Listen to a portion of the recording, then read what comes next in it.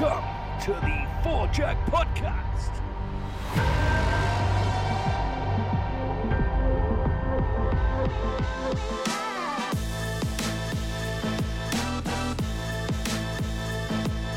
Ladies and gentlemen, welcome back to Season 5 of the Four Jack Podcast, powered by our friends over at Galvin Green. Galvin Green is the #1 technical golf apparel brand preferred on every professional tour. They're famous for designing high-tech, elevated golf apparel for every golfer, male or female, to feel invincible under all conditions. Head over to galvingreen.com to get your apparel game dialed in for the 2023 season. A massive thank you to our community that continues to support and share in our success as we rapidly approach Season 6. You can expect more untold stories, more amazing achievements, and a deeper dive into how golf truly impacts, connects, and is celebrated by many. This is going to be a really fun episode tonight. We are venturing into the world of superstardom. But before we say hello to tonight's special guest, we're going to travel down to warmer climates and check in with the AGM, Mr. Derek Lane. What's happening in SoCal today? Hi, Parksy. Perfect day down here again. I see we're in the Big Loud. Shout out to Big Loud. I just got back from the Morgan Hardy SoFi experience. Austin and Paul were in town. Got to play golf with them. It was good to see Hardy. Dude's a rock star, man. I know he's got a groomer now. He's got a hairstylist. He's got a makeup artist. He's got everything. I mean, this guy came out and I was like, I told Paul, I said, your crush is no longer Jake Owen. It's Hardy. Hardy's got this flowing stuff in the wind, playing stadiums now. Had to leave immediately afterwards because he had to get on a private jet to head back. So we're now in the company of big friends, right? And we're going to have a big interview tonight, speaking of private jets and going all over the world and playing with DJ Khaled and all this shit. But you know me better than any. I don't like a lot of golf professionals and most of them don't like me, but this is one of my favorites. He's one of the good ones. I've been in this section since '01. And this guy has been exemplary since the time I first met him. But more importantly, he is a wonderful brand ambassador for what I do for a living. So I appreciate that. And the way he's carried himself through all of this, we're going to get him post Emmys, post DJ Khaled. We're going to try and ask a few questions that haven't been asked in the 9 billion interviews this guy's done since. But I'm going to tell you right now, with that tan on his face, as we were just discussing off air, not a lot of invoicing, not a lot of tagging of merchandise, not a lot of sweater folding. You know, he's been bequeathing that to the majority of his team. So I'm sure he's going to give his assistants and all of those people at Arroyo Trabuco a huge shout out, as they're well deserved. But we all know that you can't be the king without an amazing court. So I'm anxious to hear some good things. I've got a couple of questions, and, you know, I'm actually anxious. I might get reposted from the SCPGA for the first time in my life because I'm actually talking to Michael Block. So we're going to see how bad I've burned bridges. We'll see this one, if this one goes out or not. So I love it. Well, without further ado, the Four Jack Podcast is, and I don't even know if extremely excited captures the energy surrounding this man's name in the golf stratosphere at the moment. I believe that our guest is touching everything right now, aside from an OnlyFans account. He's been a fixture in the PGA SoCal section for some time, bursting onto the world stage and into our hearts at the 2023 PGA Championship, and will continue to live on every golf highlight reel for the foreseeable future. You know him as Blocky. Please welcome to the show, Mr. Michael Block. How's it going, guys? How are we doing today? What's up, dude? How you doing? Chris, all good, buddy. Thanks for having me on, and good to see Derek. I haven't seen you for a while, my friend, and I apologize. I've been off the radar a little bit. That's okay. I know I'm going to see you next week. We'll get into it a little later, but one of the young Blocks will be at my facility for a few days, hopefully 4 days, and making a huge impact like his father's done in the game here in the last couple of months. Yeah, absolutely. I got to say, like, to start this off, man, you are really taking advantage of the spotlight right now. Can we expect the Michael Block sexy car wash calendar to release soon? Or, I mean, what are you not doing right now that we're not going to see on socials? You know, I'm just going with the flow, to be honest, like I normally do. I'm just going where, you know, with good people and good places, and enjoying the ride that I'm on. It's a ride that I probably don't deserve what I've gotten out of it, but I'm going to go with it, and I think I'm helping grow in the game, which is cool. And you know, my kids like me a little more than they did a couple months ago, which is cool. And my wife even, I think, likes me a little more. So it's been good. You know, nothing negative really. You know, I mean, of course, I make a couple stupid comments here and there, but I guess who doesn't? So hopefully I don't make too many today. It's one of those situations where now you're under a microscope. So every time you fart, everyone's going to know about it, right? So, I mean, you can't help that, but it is what it is. And I love the philosophy, you know, just going to roll with it. I'm going to start this one off on a low point because last week I wanted to express my disappointment for the ESPYs. I mean, how could you not have walked away with that award? I mean, that's got to be overall the experience has got to be pretty cool, but a little bit of a disappointment walking out of there empty-handed. Yeah, I'm not lying. I thought I won that. I think we all did, Yeah, so honestly. do we. I think we all did. Anybody that says differently, I don't think they're really honestly telling the truth, because there's nothing that captivated the world, and I mean the world, like that did. And so I think you're 100% right. I think everybody was stunned, and I think had you been somebody that probably had been a little bit more tour credit or one of the bullshit things that they're looking for, I think that'd have been a no-brainer. But I think, again, because everything was different, I was loving that you got to actually announce and actually present and do all the other things. But I don't think you're alone in thinking that. I think we were all pretty stunned you didn't. Yeah, so they had me out on Monday to do kind of a precursor thing, walk up, and I guess they showed it on ESPN or whatever. But when I went out there, they had all the names and the photos where you're going to be sitting, and I saw Jefferson sitting right there in the front row, right in the middle between, I think it was Mahomes and somebody else, and I'm like, yeah, no, he's winning. I watched the Oscars and the ESPYs enough in my life to know what was going to happen. And I was about 7 rows up on the corner, whatever, but I was just happy to be there. The ESPYs was an unbelievable event. I was able to take 7 of my friends to it. Had an absolute blast, killer time from the moment we left in a limo heading all the way to LA to that night and the after parties, and it was a great experience. And even though I didn't win, it is what it is. It's all good. It's still a PGA professional is out there at the ESPYs, on stage and getting, showing that play and whatever else. And I really wanted to win it and thank the 29,000 pros out there, just because I know that's a rare thing that I don't know could possibly happen again. Yeah, it's heartbreaking for sure. And as a former professional, and obviously Derek can attest to this, we don't get a lot of love, right? I mean, overall, it's kind of one of those overlooked sort of resources at the club. It's just a necessary evil, I guess, but would have been a really cool thing. Either way, I mean, you were nominated, you're on that stage, you're recognized with an amazing group of athletes and talents. So big pat on the back from us at the Four Jack for sure. Thanks. You touched on it a little bit earlier. You said your kids started to like you a little bit more. Are you the cool dad? Are you getting a lot of action at the house now? What's going on with that? Yeah. You all of a sudden they're like, "Hey, Dad," they're at the dinner table and they're like, "Oh, Dad, would you post me? Would you tag me? Would you tag me on this? Would you post this video?"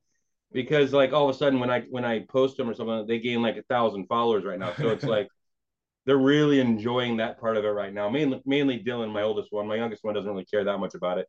But yeah, I'm definitely a couple notches cooler in their eyes. Which as a dad and as an older dad, getting older and older, it's cool to see your 16 and 18-year-old look up to you. Yeah, it's pretty dope. I gotta say the post in the back of the Maybach riding the bridge in Miami, like that was just absolutely ridiculous. Talk us through that. Oh man, I'll tell you what. Yeah, Khaled made that happen. My goal going there was just even being like a Uber going over that bridge and have that song playing, into the night. And Khaled goes, bro, he goes, tomorrow, just take the Maybach all day. It's this like convertible model. There's only 3 in the world. It's like a $1.5 million car. And he gave me one of his drivers for the day. So my son and I are driving around, and we had gone to the party the night before the tournament, and I don't know Miami. It's the first time I'd ever been there, but we're just driving, and I'm like, there's no way I'm going to get this shot. There's no way. And we're driving on. Now we're going to this bridge, and I'm like, oh, okay, here's a bridge. And I looked over my left. There's no lights. There's no buildings. Nothing. So I'm like kind of bummed. And all of a sudden, Dylan goes, Dad, over there. And I look the other way, and there's the buildings, and I'm like, oh, let's go. And I got that shot, and that really. I know a lot of people probably were absolutely clueless to that shot. Probably everyone under the age of 40. But you're not wrong. I didn't care, man. That shot meant a lot to me, and I'm such a Tubbs and Crockett guy. It's ridiculous. Yeah, ridiculous. It definitely resonated. It was pretty cool. And the music in the background, I mean, that's just stuff dreams are made of. Talk us through the event. How was hanging out with DJ Khaled? Let's go golfing. Talk us through. He is an absolute energy. He has so much energy. It's not fake that he's not doing that. That's not a fake thing. He absolutely just is nonstop. Let's go, let's go. And I can see why he's just, let's go golfing. Let's go do this. Let's go kill it. Let's go make a song. Let's go open a store. He always wants to go do something, right? And for him to really get into the sport and is crazy. And all the different people that were there in Miami that flew in for Khaled, whether it was on the movie stars or the athletes or the influencers or whoever it was, everyone was there and the vibe was so cool. And then you got Serena Williams showing up, you got Diddy showing up. I mean, the amount of celebs there was insane. And it's this weird conglomerate of then some tour pros and then the random PGA guy like me. But there was also Ken, the director of golf from the Grove. He was there too, which is cool. Yeah, it was an awesome experience. And I was paired with Bubba, and Bubba was great. We had a great time. That's dope. I can imagine that you were getting questioned for a lot of tips, tricks, that kind of stuff, right? Nice to not be there parking carts, scrubbing hooks, but actually be on the golf course with those guys. Yeah, the PJ staff there was amazing. They were so accommodating. It was we went out there 2 days earlier, played that practice round with them. I hole out literally on the first hole of the day of practice round, and Khaled's jumping in my arms, and I'm just going like this. I'm in my head.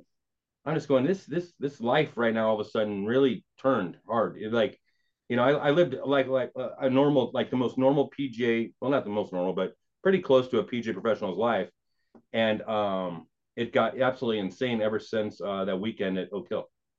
Has this changed a little bit since Days in the Desert? Maybe Beers at the Beer Hunter or the the local watering hole? Oh yeah, I'm a desert guy too. I had the great opportunity to spend some time at the quarry when Derek was there. So did some caddying down there and definitely got into my fair share of trouble at the river and other said places we won't mention today. But I mean, man, that's a pretty humble beginning to the world stage now.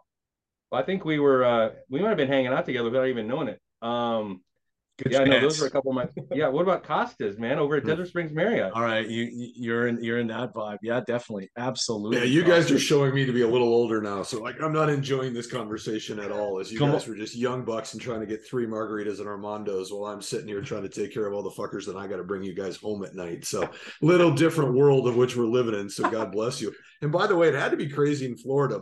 Messi goes to Inter Miami.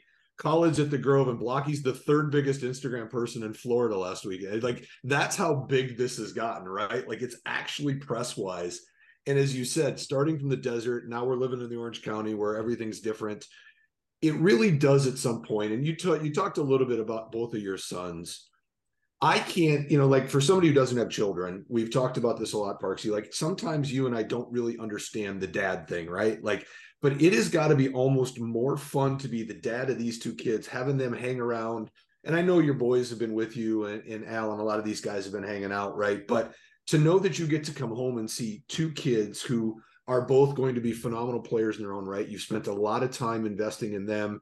You've given both of them the freedom to hit it as long as they want, and they'll figure it out later. You've been very upfront about having the opportunity, and obviously both of them will probably either turn professional or play, somewhere collegiately.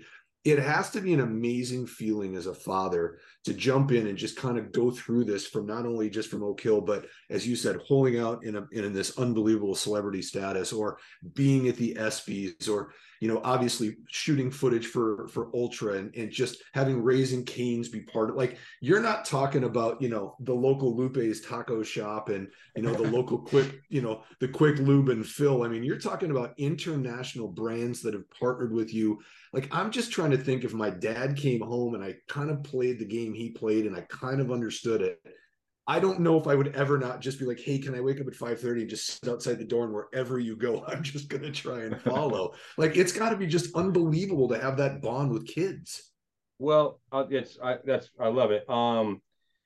So a big thing for me was more of the humbling experiences I've had in the past of all the missed cuts I've had that I had the kids there. So I made like 4 of my first 8 when they were very, very young. I made those cuts, but then between events 9 and 24 or 5, I missed all those cuts. Sure. And so taking your family across the country, or even just to San Diego, renting a house, or going out to the desert, renting a place for the American Express, whatever it might be, you go out there and you shoot bad numbers, you shoot big numbers, and you go home to these kids and they were like looking up to dad and hoping dad was going to do great, hoping dad was going to make the cut.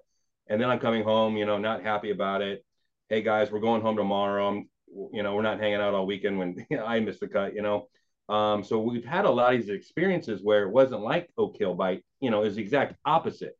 I was very, proud of what happened at Oak Hill, but I was also very not proud of how I played a lot in the past in tour events.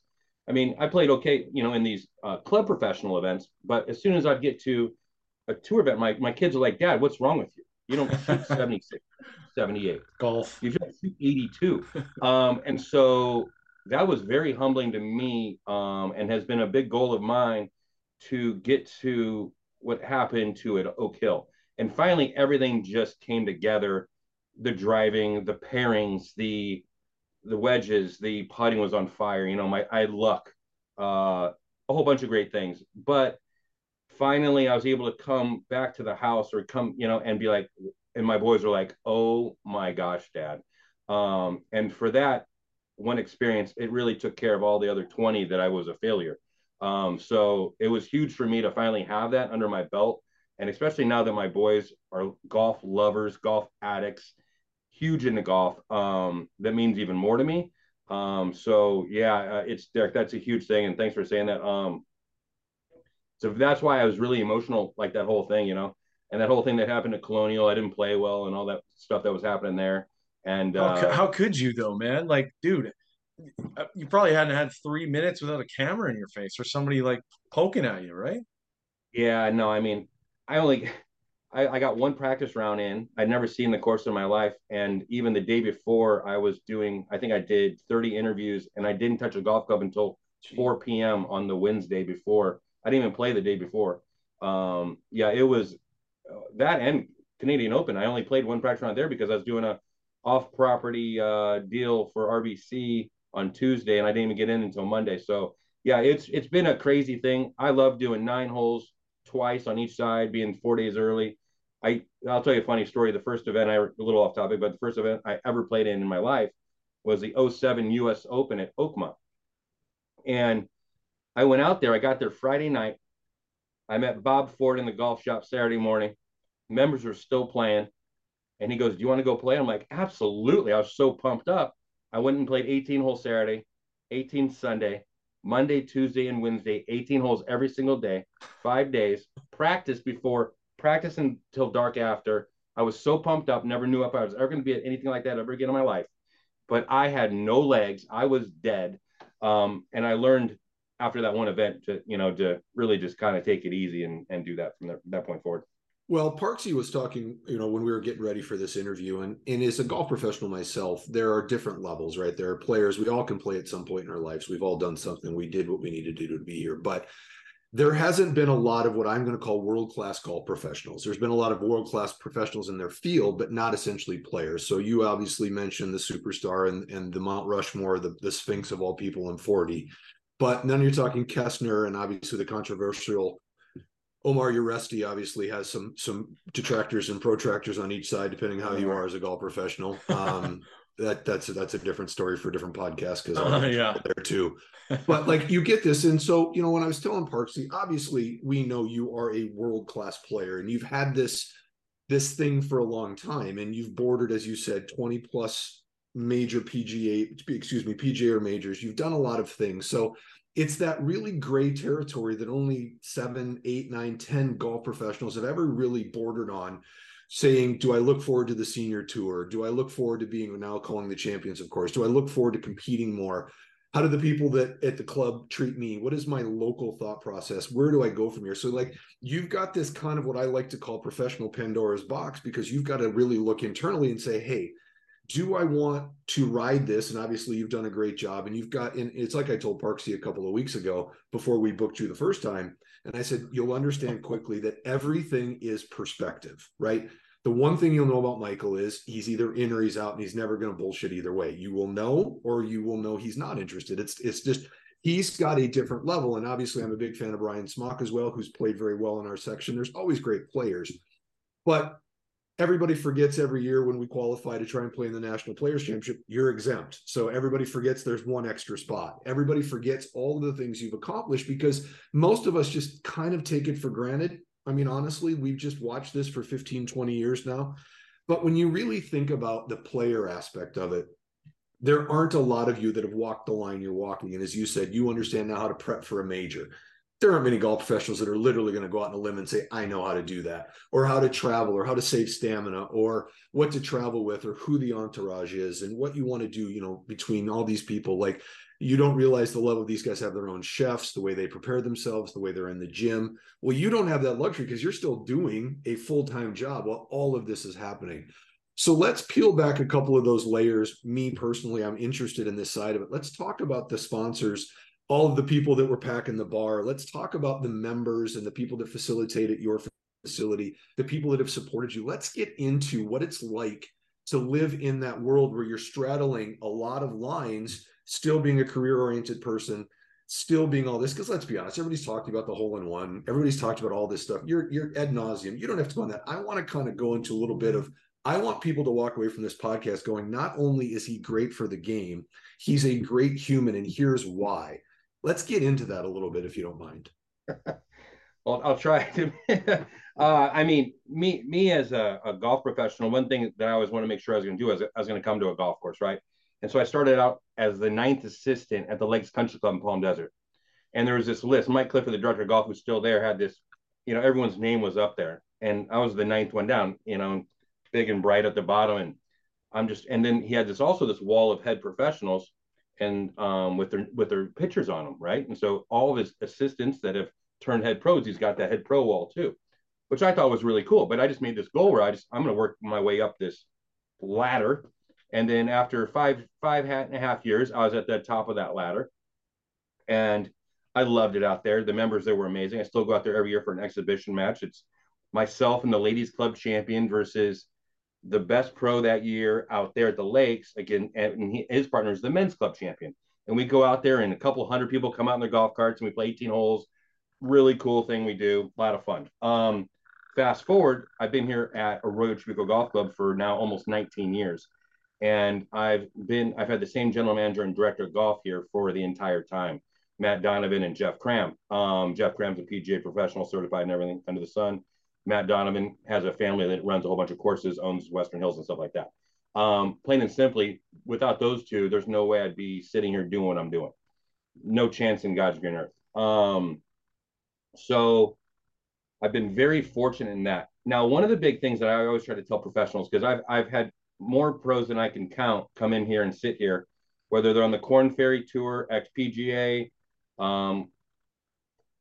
head pros, whatever they were, and they're coming like, how do I do what you're doing? How do I become that playing pro guy, head pro thing? And I go, well, I put my clubs away for 8 years. I put them away.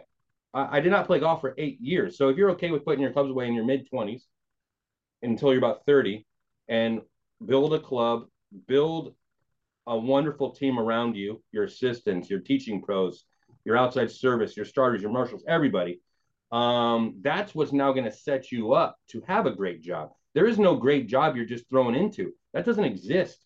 You know, Daryl Kessner, like you're talking about, or Ford, or yourself. You've created that job yourself based on hard work. It's not something that was a great job before you were there. And just because, you know, Bob Ford has a great job, now if I went there to Seminole or Oakmont, that doesn't mean I'm going to do a great job and have a great job at it. You know, I might not have the support from the members that Bob did or Daryl Kessner did. So that's a huge thing to me. Is I hate it when people think that you've got a great job. So if Michael left and just went on tour, that if I was a head pro to Royal Chico Golf Club, I'm going to have the same thing he's got. I'm like, yeah, put your clubs away. And I tell everyone, don't skip around a lot between golf courses is a huge thing for me. Find a great place. Find people that support you in what you like to do, whether that's teaching, whether that's you merchandising and running a great golf shop, or if you're playing, or you're like me and I love to do all of it. I don't want to just play. I don't want to just do invoices all day. You know, I don't want to just teach. I don't know how people just teach all day. I don't even know how they do it. So myself, I just tried to make sure I had this job that I love to come to. And if you love to come to your job and you love your job, you're going to do a good job at it. And I've been fortunate, like I said, to have a great team of assistants and bosses around me that have enabled me to also play in all of the tournaments that I can. Now, at the same time, they trust me in the manner where I'm not going to leave here. I'm not going to leave them hanging. I'm going to do my job. I do payroll. I've done payroll on in major championships on tee boxes. You know, I just did the what did I do? I did inventory in the front of a car with my wife on FaceTime last month because I was out of town playing. I forget, I think I was in Canada or wherever I was. I was doing FaceTime with her from pictures that I was being sent for my inventory.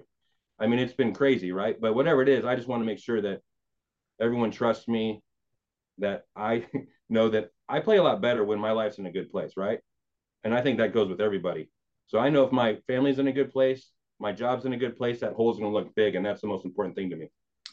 Yeah, it frees you up a little bit, I guess. And it's important to sort of reiterate that this isn't a free ride. Like you didn't just step on the stage and all of a sudden it's we're all good here. I'm gonna play great. Like this is a grind, right? I mean, you've been at it for a very long time. You played in 20 plus PGA events. You've been, you know, a staple in the SoCal PGA section and you've worked your way up, like you said. So people need to understand that you didn't come out here with, you know, a silver or gold spoon in your mouth and just ride this wave. So this is well deserved. And you said epic failures in the past, and it was a little disappointing, but maybe it was just stored energy. I mean, the opportunity to embrace this with your family now at their age, where it's cool for dad to be playing well instead of 2 and 3 years old, where maybe it doesn't resonate and you're living the life, but they can't appreciate it. So it's kind of unique that you can all celebrate it together and enjoy the spoils at the same time. Very, very cool. Yeah, thank you. Yeah, no, it's been a big thing, and I mean, just a quick thing on it is what I've learned from those events back in the day. I learned actually my swing a lot more. I One of the most important things I think about the swing is, do you have a swing that works on the driving range, but you go to the golf course like a lot of amateurs and a lot of maybe some club pros too, that wow, on the driving range it's unbelievable, but they go on the course and the ball's hooking 15 yards. Same thing happens, for me. My game was always pretty darn good up until a PGA Tour event. I was fine in the national championship for club professionals. As soon as I saw the lights, and I'll never forget, when you're in a tour event and you've been to a tour event, you always can hear the balloon up there. It's always buzzing. It's buzzing all the time, and it just has this different. It resonates different. And now my body starts to act how other people do, where I start to get more underneath. I'm pretty handsy to begin with, and I get stuck a lot. And so just in the last couple of years, I've been working really hard on making a swing around what will work in a tour event, and not just as a club professional. And then I started seeing results pretty immediately. Last year at Southern Hills, in my Friday round, I shot 73 in some tough conditions. And then I shot a 65 to be in like 7th place at the American Express this year in the first round. And that's where I was like, okay, the swing is holding up under those high levels, right? And then I had no idea it was going to hold up at Oak Hill at a major, and I thought for sure I was going to fail miserably when it came to Saturday or Sunday. I was just waiting for the implosion to happen, and it didn't happen until Colonial, thank God. How do you replicate the pressure? Like, what, maybe you can give us a little insight into the secret sauce for our audience. What can they sort of use to emulate that on the driving range, or in a round with their buddies? Is it playing for a lot of cash? Is it getting absolutely wasted and then just being under adrenaline on the golf course, or what's the secret sauce? Spicy food, maybe? Well, no, huge thing for me was playing with tour pros. Playing with tour pros for money is huge. Playing for money in general is huge. Yeah. Playing for what you're uncomfortable is huge. I mean, I'm not advocating to go out and play for money that's going to affect your family or your life or anything like that, but it needs to be uncomfortable. It can't be, $2 here and there, and you could care less if you win or lose. It's got to be something where it's like, that's a little bit of a pain that I think I need to go to the ATM in the golf shop right now because I lost X amount of money. And it might be that pain where it's like, man, if I had to tell my wife I lost that much, she'd be pretty pissed. So that's what I enjoy doing on my days off. Is I've got a couple of guys that are pros, and I go get after it with them, and I love it. And I hate to lose, and I hate losing money. It's amazing. I'm sure you guys have gambled before, where it's like, man, if you win $200 it feels so much worse losing $200, right? It's crazy, right? So I hate losing more than I enjoy winning, but man, I hate losing money. And so that always inspired me. And I think that's helped me a lot on in these PGA Tour events. But Parksy also, I don't know if you've heard, and one of the things I want to circle back a little bit because we kind of glossed over it. He said work 5 different times. So he worked his way up at the Lakes. He put his clubs away. He worked on being at Arroyo Trabuco for 19 years. He worked on his golf game, right? So one of the things I think that's the hardest, and Michael, you can agree or disagree, but as we get more and more assistants, they all want to be localized. They all want to be specialized. They all want certain things they want to do. They don't want to learn at all. Well, most of us at our age, I'm 50, you start in the cart barn, you work your way up. There was a process. I started at carts at Torrey Pines, and now I'm doing the same thing now. I left the director of golf job and gave it to Blair. And now I'm in the general manager position, learning under the current general manager as he starts to think about retirement. And it's like, now it's the same thing. You try and text me, Parksy, I'm never available. I'm busy. I got shit to do. I don't know anything about back of the house kitchen staffing. Like, if you really want to be what you want to be in the PGA ranks, and this is one of the things I wanted to touch about, is you heard him say something that's very important to me. Stop skipping around and chasing jobs. And I think if you ask me what's the most important facet of being something, right? So like, I remember when it was revolutionary that Bob Ford could be at 2 major golf courses in the world and be able to do that. Well, he had to have an amazing assistant crew at both that could continue the processes when he wasn't there, right? So now you're living in this world and you see how professionals travel, and you see that we're constantly trying to give new things, and we're trying to take our members on trips, and we're pushing envelopes, and that might be a snowmobile trip in the winter, or what adds value to what you do and brings something different to your club than anything else. Like a perfect example, Big Canyon going to be redoing their golf course soon, right? So their director of golf started calling me, what can I do? Well, how can I fulfill things? What can we staff things with? What did you do during this time, right? So there's this great association with being in the PGA that if you truly want to go after and make a difference, you can do it in a copious amounts of ways. There's a lot of great golf pros that don't touch golf clubs, right? There's guys that can play and it's natural. Then there's guys that work at it. And there's all these different byproducts of what it is you are professionally. But the one thing we are in charge of is every single thing about my job. The one thing that doesn't change is the majority of the people that work underneath me are from 21 to 30. And that's the viable option of what they're going to do, right? So how do you affect their life? How do you teach them to have credit card debt and get rid of it? How do you teach them to get their mortgage rates down? What do you tell them about life so that when they leave, and as you said, when Mike Clifford has that head professional wall, and I have a similar thing, but it's on my computer, and I've got this kind of program that I send out, but it's like, I'm more proud of an assistant who became a State Farm owner and dealer and is making a great living with a great kids, and he's living in the middle of Iowa, just as much as I am as the guy that's running Naperville in Chicago, or the guy running Olympic in San Francisco, right? Like, you touch people differently. And I think one of the things that Michael does best, and I think you really captured this, is I believe in the last 90 days, you've really shown the world that we're far more than players, sweater folders, and go-getters, or people that just do things. Like what we do in Parksy, you were in the business for a long time as well. It's so different. It's not at all what it used to be. I mean, we're far more concierges than we are old school golf pros. And I think it's an amazing thing that the world is now seeing, that dynamically you can still play at a high level. You can still have fun. You can laugh at yourself. You were dead on what you said of yours long about Rory, but the world's never going to get that because they don't think in those capacities, right? That's not how they're thinking. They're thinking, oh, look at this guy. He makes one hole and he does this, and now he's just everything. It's like, they don't understand that's 40 plus years of work put into something that makes something come out of it. And I think the thing that we loved the most about the Magic Carpet Ride is there's so many of us that felt, I don't want to say honored, but I'm going to tell you that we felt a lot of what we've done, sweating. And like you said, we've all had to teach full days. Don't know anybody does it. Shout out to everybody that's an instructor for 8, 9, 10 hours a day. I think you're ludicrous and crazy. I don't know how you sleep at night. I couldn't do it, especially now in the era of texts and lockers and videos. But I think there's a huge part of us professionally, and a huge part that aren't golf professionals, that are just golfers. We've all wanted that ride, right? And God bless, somebody finally took it. And I think you killed it. And not because I know you, but because you enjoyed every damn minute of it. And if somebody was watching you in an interview or on social media or in a golf tournament, there was never a club throw or a backwards kind of, shitty compliment, or you're upset about the conditioning. Like nothing. It was just, you know what? From the minute I did that round with Rory to the minute you're on this podcast, everything has been a ride. And I don't think a lot of people would have been able to just truly be okay with that.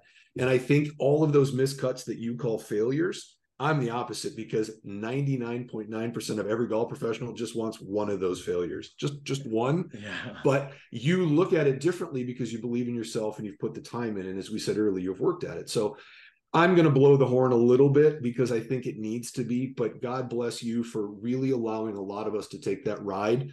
A lot of us will never feel it, but B, more importantly, we now have how do I say this? We almost have kind of a beacon. We're like, hey, just look at this. Like, it's possible.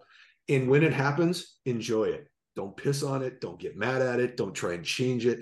And whatever flows, because you know what? They're never going to remember the shitty tweets or the shitty comments because nobody cares. That's just people being who they are in the world. And we all know negativity sells. So stay on the positive aspect of it. Teach the people underneath you, your kids, the assistants. Man, if you put the sweat equity into it, any goddamn thing is possible. Yeah, no, thanks, Derek. I appreciate it, man. No, it's been a natural thing for me for sure, where it's just like I'm a pretty carefree guy and just in general, right? And I'm just trying to keep it like that, and trying not to act like my wife kept giving me crap because I used to in tour events always act too not me, too stuffy, too perfect, and I tried to be perfect on everything. I was no good. My interviews were crap. Everything I did was crap. My golf was crap. My interviews were crap. Everything. And so in the last 2 years, I've been just trying to just be me, hanging out with you, having a cigar and a cocktail. Let's time travel a little bit here, because I'd really like to know who was instrumental in your introduction to the game of golf, and sort of maybe talk about the early years and some of the development, and some of where you kind of saw the spark, like, hey, I'm a player, I can do this, I'm going to chase this a little bit and become a PGA professional and then pursue the playing side. Yeah, no, I started in Iowa, of all places. My dad State had a cut down 7-iron. A cut down 7-iron in Iowa at a park next to a little par 3 course called Credit Island. Then we joined, it's called Rock Island Arsenal Golf Club, which is an island in the middle of the Mississippi River. It's crazy, in the Quad Cities where they play the John Deere. Yeah. But it's in between Davenport and Bettendorf and all those, and it's a really cool spot. It used to be, at least. I think it's not so much anymore. But so then went from there, and at that place, Hank Stuckart was the pro, and he had this sign that said "Golf Pro Parking Only," and I'll never forget it. And my parents, I loved it so much that my parents ended up getting me that sign.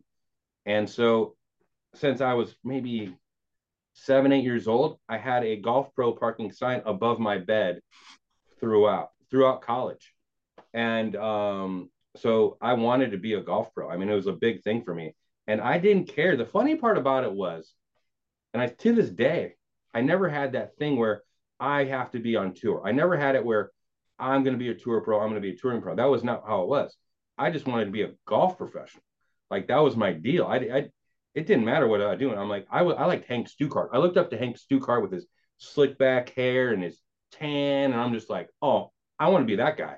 And I always had that sign as my goal. And the funny part is, my kid Dylan, he's had that sign above his bed his whole life, the exact same sign. And it has a gravitational pull towards being a golfer, because that's what he wants to do too. So, but after Iowa, I went to St. Louis. I played tennis. My best friend played tennis, so I was playing ton of tennis in high school. I was on the varsity team all 4 years. Wasn't that great. I was like number 1 doubles team. I wasn't like top 2 singles or anything. But I love tennis, and I love staying in shape by doing it. My best friend played tennis. I played golf on the side on the weekends with my dad, no matter what. Even if I was up till 2:00 in the morning partying, I'd be in the car with my dad at 6 a.m. to play with the guys at 7:00, no matter what. I mean, no matter what the hangover was or anything, I was going. And I was lucky enough to spend all that time with my pops doing that, and learning how to gamble with his friends who are all 30 years older than me, which they taught me really kind of the whole world of golf. So it was really, really cool. And then after that, I played my senior year of high school was the only year I played high school golf. They let me play both sports the spring year. which was awesome. And so, but I wasn't, nobody wanted me going into college golfing, like anything like that. So I said, hey, you know what? I want to be in the business. I still know that. So I went to the PGM program at Mississippi State. I only had four options back then. It was like New Mexico State, Ferris State, Penn State, and Mississippi State. And so not a lot of options like there are now, which now the options are ridiculous. So I went to Mississippi State, absolutely hated it.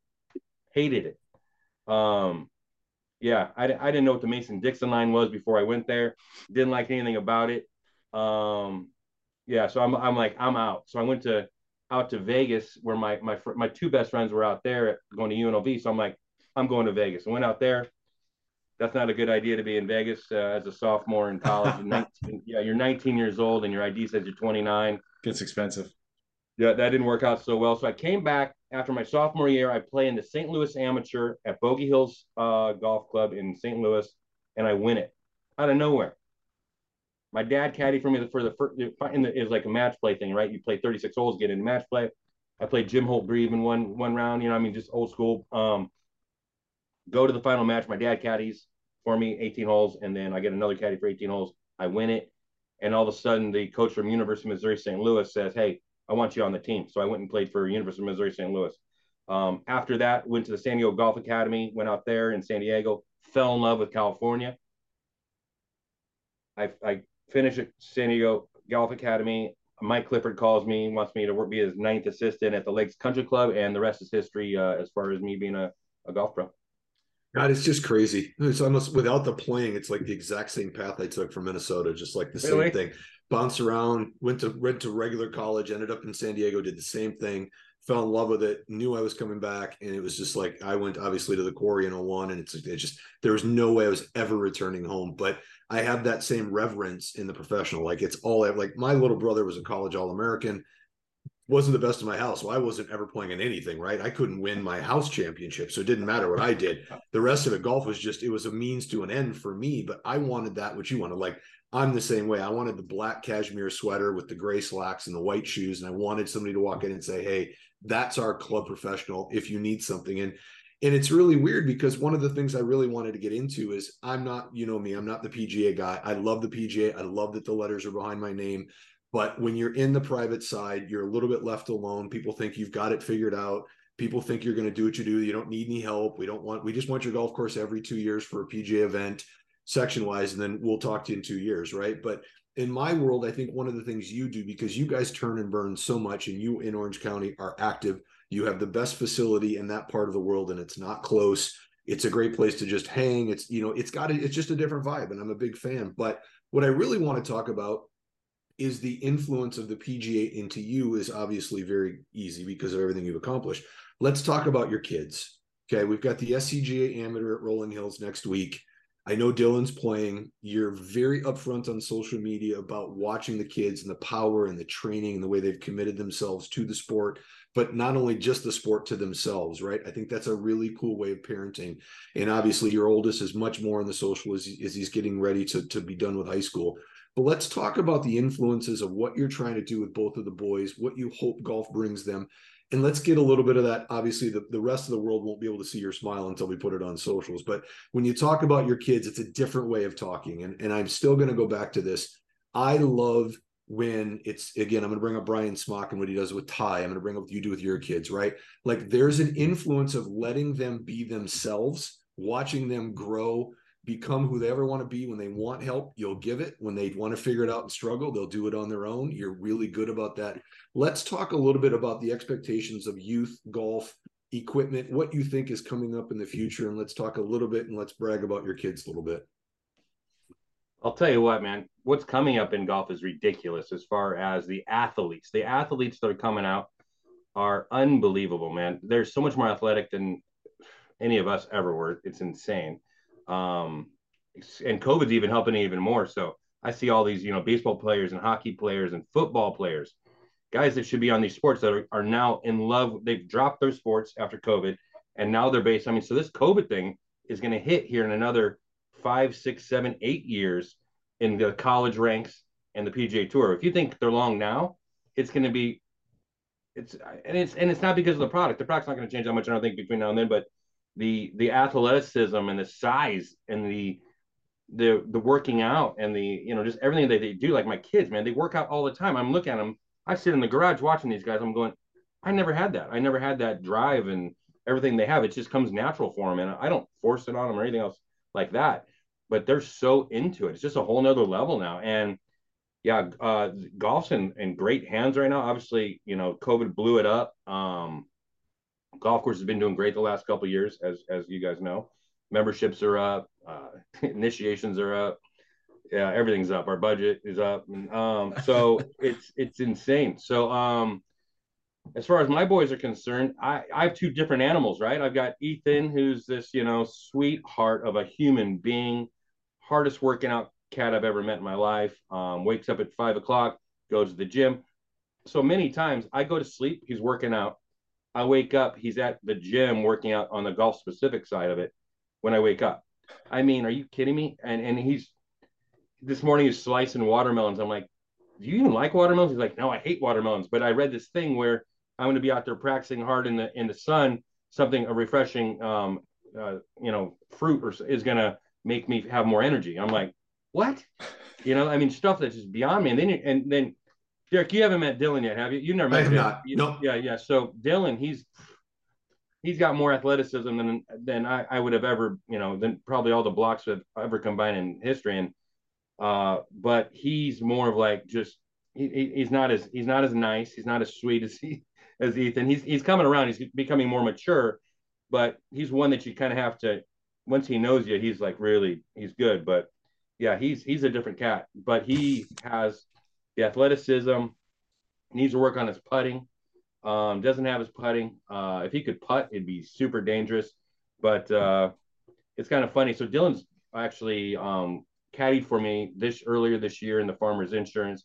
He caddied for me last year at the Southern Hills at the PGA Championship when he was 16 years old. He was caddying for me in a major, which is pretty unbelievable.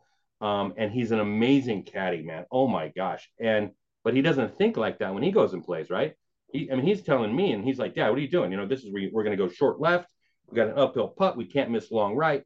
But when he goes and plays, he's just looking at the target and just firing it. It's a different animal. But it'll be fun to actually watch him up at your place at Rolling Hills and see how he attacks it when he's aggressive and when he can't be. But yeah, the golf game in general is going to be at a different level here very, very quick. I mean, it's obviously happened. I've heard that the high schoolers in college, the college guys are longer than the tour guys, and the high school guys are like almost longer than the college guys. I mean, it's just going up like that so quickly. But I've seen it in my own house that they're treating it with such respect, though, in a way that I was out partying a lot. I was out, like I said, having fun with my friends and whatever else, and these guys are different. My kid, like Dylan, like I was talking about him, you think he's a partier. Like you're gonna meet him, you're gonna be like, oh, that guy parties and whatever else. He's never been to a party in his life. He's never had a drink of alcohol in his life. Neither of them. Smoking, drinking, nothing. It's golf, working out, maybe some girls too, but that's a different story. And again, it's another podcast. Right, USC's at our place, and I watch these kids, and what I thought was going to be kind of a robotic form on all of them, they're also individually different, but they all do the same thing, and that's they move the golf ball. And they're up early, they're at the gym, they're on the football strength and conditioning programs, they're at the club, they're working out, then they come back, and then they work, and then they got to go to school, then they work out again. And it's like, you just wonder really how they facilitate their day with very little time and they get everything accomplished. And I think you're exactly right with COVID and what these new schools and the block system and all the things we're doing. These kids have the absolute opportunity to basically do whatever they want. And if they're truly in love with it, and then they take someone like you, who's got some great perks as a dad, obviously some of these professional athletes, that one thing about Southern California, at any golf club, there's going to be some professional athletes around. And if you can tap into that and the experience, as we know, Don Trail's on this all the time. It's like, and by the way, shout out to Don Trail. Congrats to being Hall of Famer. Yeah, big congrats. That's an amazing thing. I'm going to be going to the induction with him. But that being said, it's like these guys have all the time in the world. Now you start tapping into people that have been the best. And one of your closest friends is one of the greatest baseball players of all time. Like you start tapping all this, like you're creating monsters at that level of 15, 16, 17, and it's like Ted O's daughter. I mean, she goes out and shoots 8 deep at a 16-year-old in the qualifier. I mean, like, come on. I mean, that's just a different world. Like it's just they're not scared of anything, and they're 63 is no different than 67. It's just whatever ride they're on, they're believing that the work they put in is worth the results. And I think that's a really special thing. And as you said, I think the game is in unbelievable hands, but I think you're going to see a lot more guys looking like Tiger and Rory and a lot less looking like me and Daly. I just think that's the way the world's going. Yeah, we're all getting a little more round as we age here, unfortunately. But yeah, you're absolutely right, Derek. It's crazy. I remember being at the U.S. Open recently, and one of the European kids, I can't remember his name. I don't know why, but I'm watching him hit these like, different trajectory floaty three woods, and he's carrying 290, 295, and I'm going, that's a three wood, and he's got all these flight shapes going, and I was like, Jesus Christ, like this is madness, man. These kids are just insane. But I mean, a huge accreditation to your skill set. I mean, you're up there, you're competing with these guys. One thing we haven't talked about is the PGA Championship. So give it to us. Talk to us about the experience, the hole in one, everything, kind of that was that ecosystem for the week. My club here rented a beautiful house right on Lake Ontario for the week, and I brought out a whole crew. I had my like I said, I had Jeff and Matt. I had a couple of my assistants. I even had the kid that got me through the national championship in New Mexico 2 weeks prior. I brought him out because he did such a great job and got me into it. I brought him out just to hang. Cool. So my caddy stayed with us, John Jackson. He's a full-time Pebble Beach caddy. He's great. I mean, so we had this whole crew every night. We went to the same brewery almost every night because they were treating us so well. It was awesome. And the people in Rochester were absolutely amazing, man. They gravitated towards me so quickly. It was unbelievable, man. They were just such block. It was like block party everywhere. And yeah, I shot 70. My whole goal was just to make the cut. And I figure if I make the cut, I'm probably going to be a low club pro. And I had those two big goals, right? And you probably heard them. Those are my two big things I need to do in my career. Good to go. Yeah. And I shot that 70. I had a great pairing with Taylor Pendrith and Hayden Buckley. The course set up nice for me. The fairways were flying. I mean, they were just rolling out for 50, 60 yards. The greens were perfect. They were mint. If you put the ball on line, it was perfect. I mean, it was so good. I just love the course. The rough was really deep and it was a really hard course, but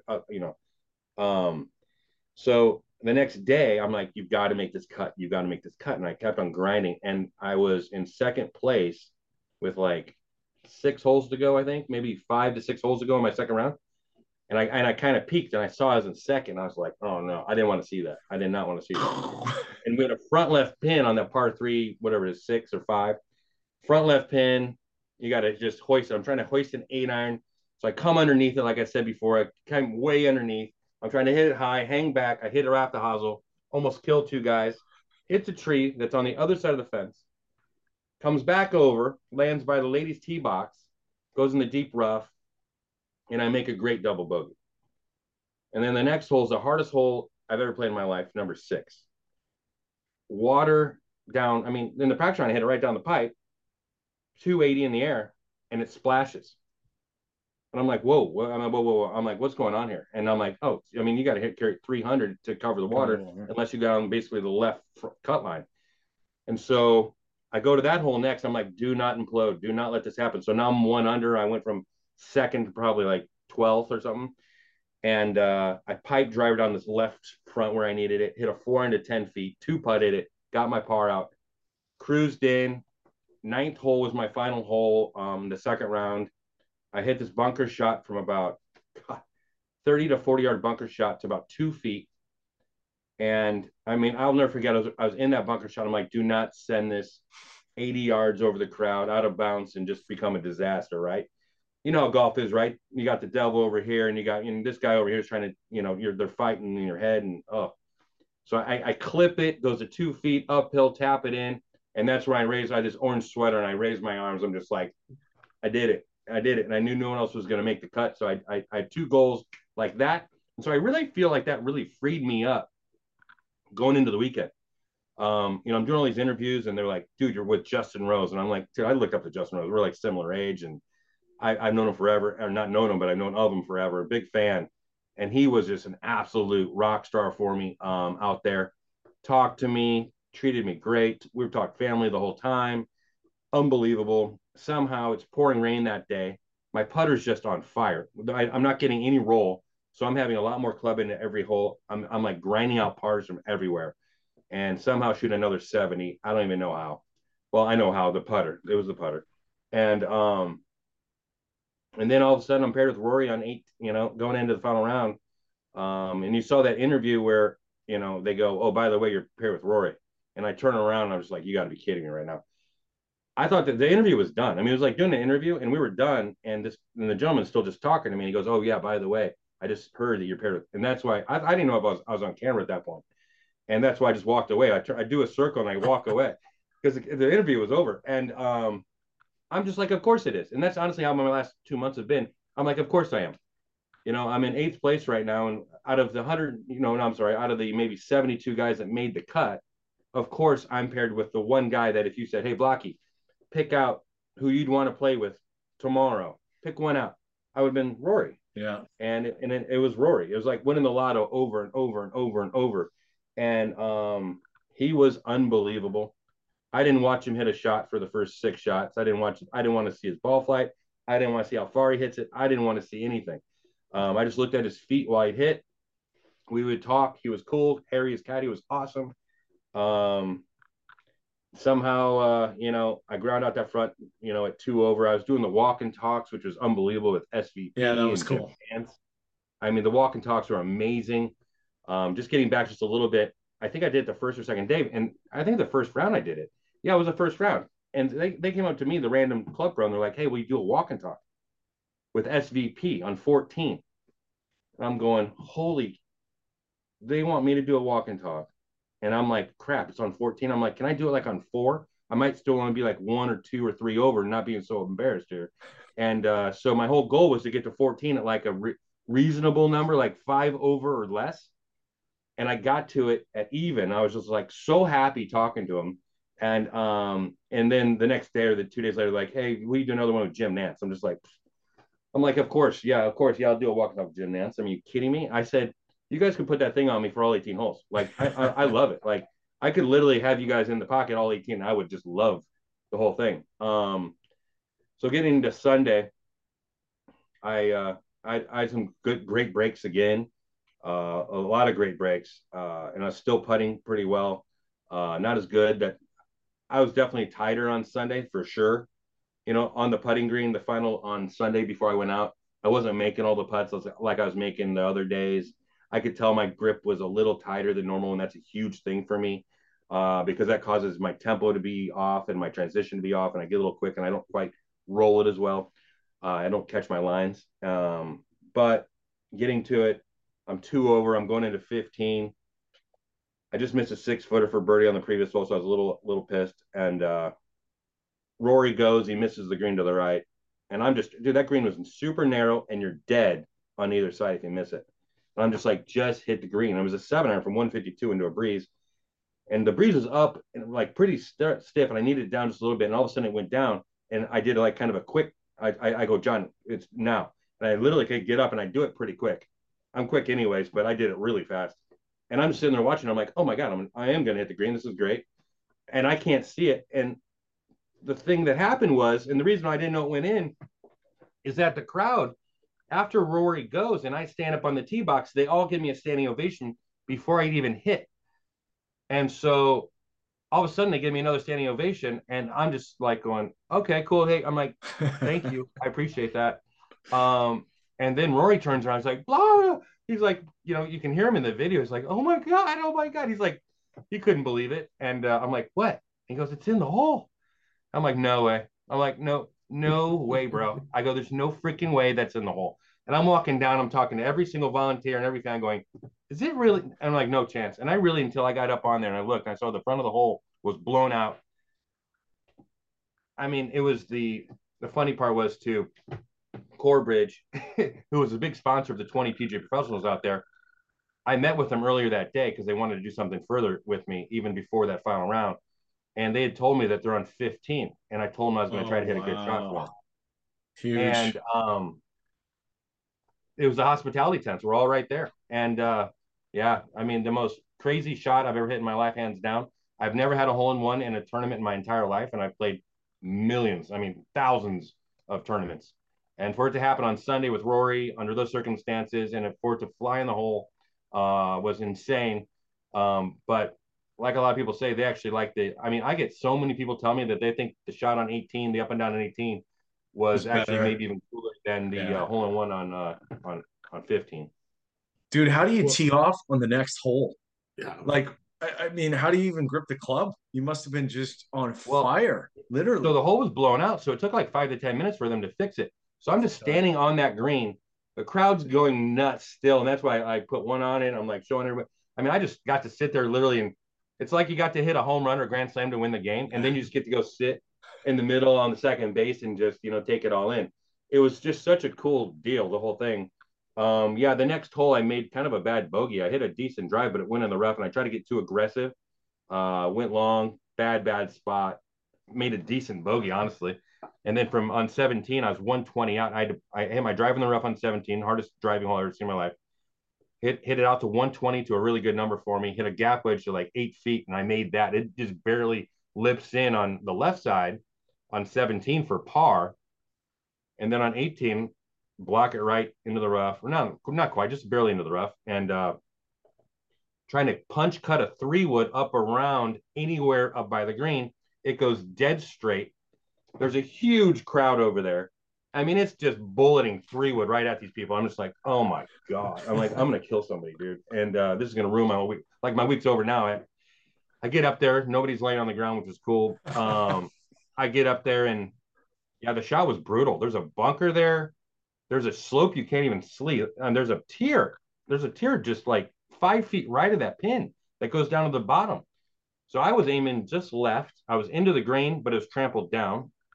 I was trying to hit it on the green and trickle it just by to the left, have maybe a 5 to 10 footer up high on the high side. But because it's into the green, it come out, just a little dead, lands in the rough, trickles out short.